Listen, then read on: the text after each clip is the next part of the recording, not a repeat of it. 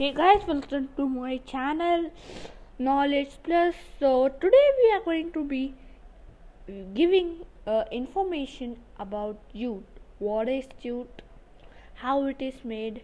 Where it is found? So what is it? So before starting the video, please like and follow me so that you can get more informations that I make. So let's get started. And by the way, please comment down below and say me which more informations you need. Either it's about anything. So let's get started now. Jute is a natural fiber with golden silky shine. That's why it is called the golden fiber. Jute is the second most important vegetable fiber after cotton.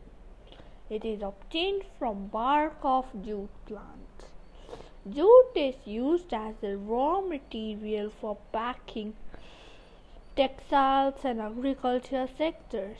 Like all natural fibers, jute is biodegradable. 90% of world's jute is harvested in Bangladesh and rest in India. Jute is less expensive than cotton. So, comment down below and follow me. So, I'm going to meet you in the next video.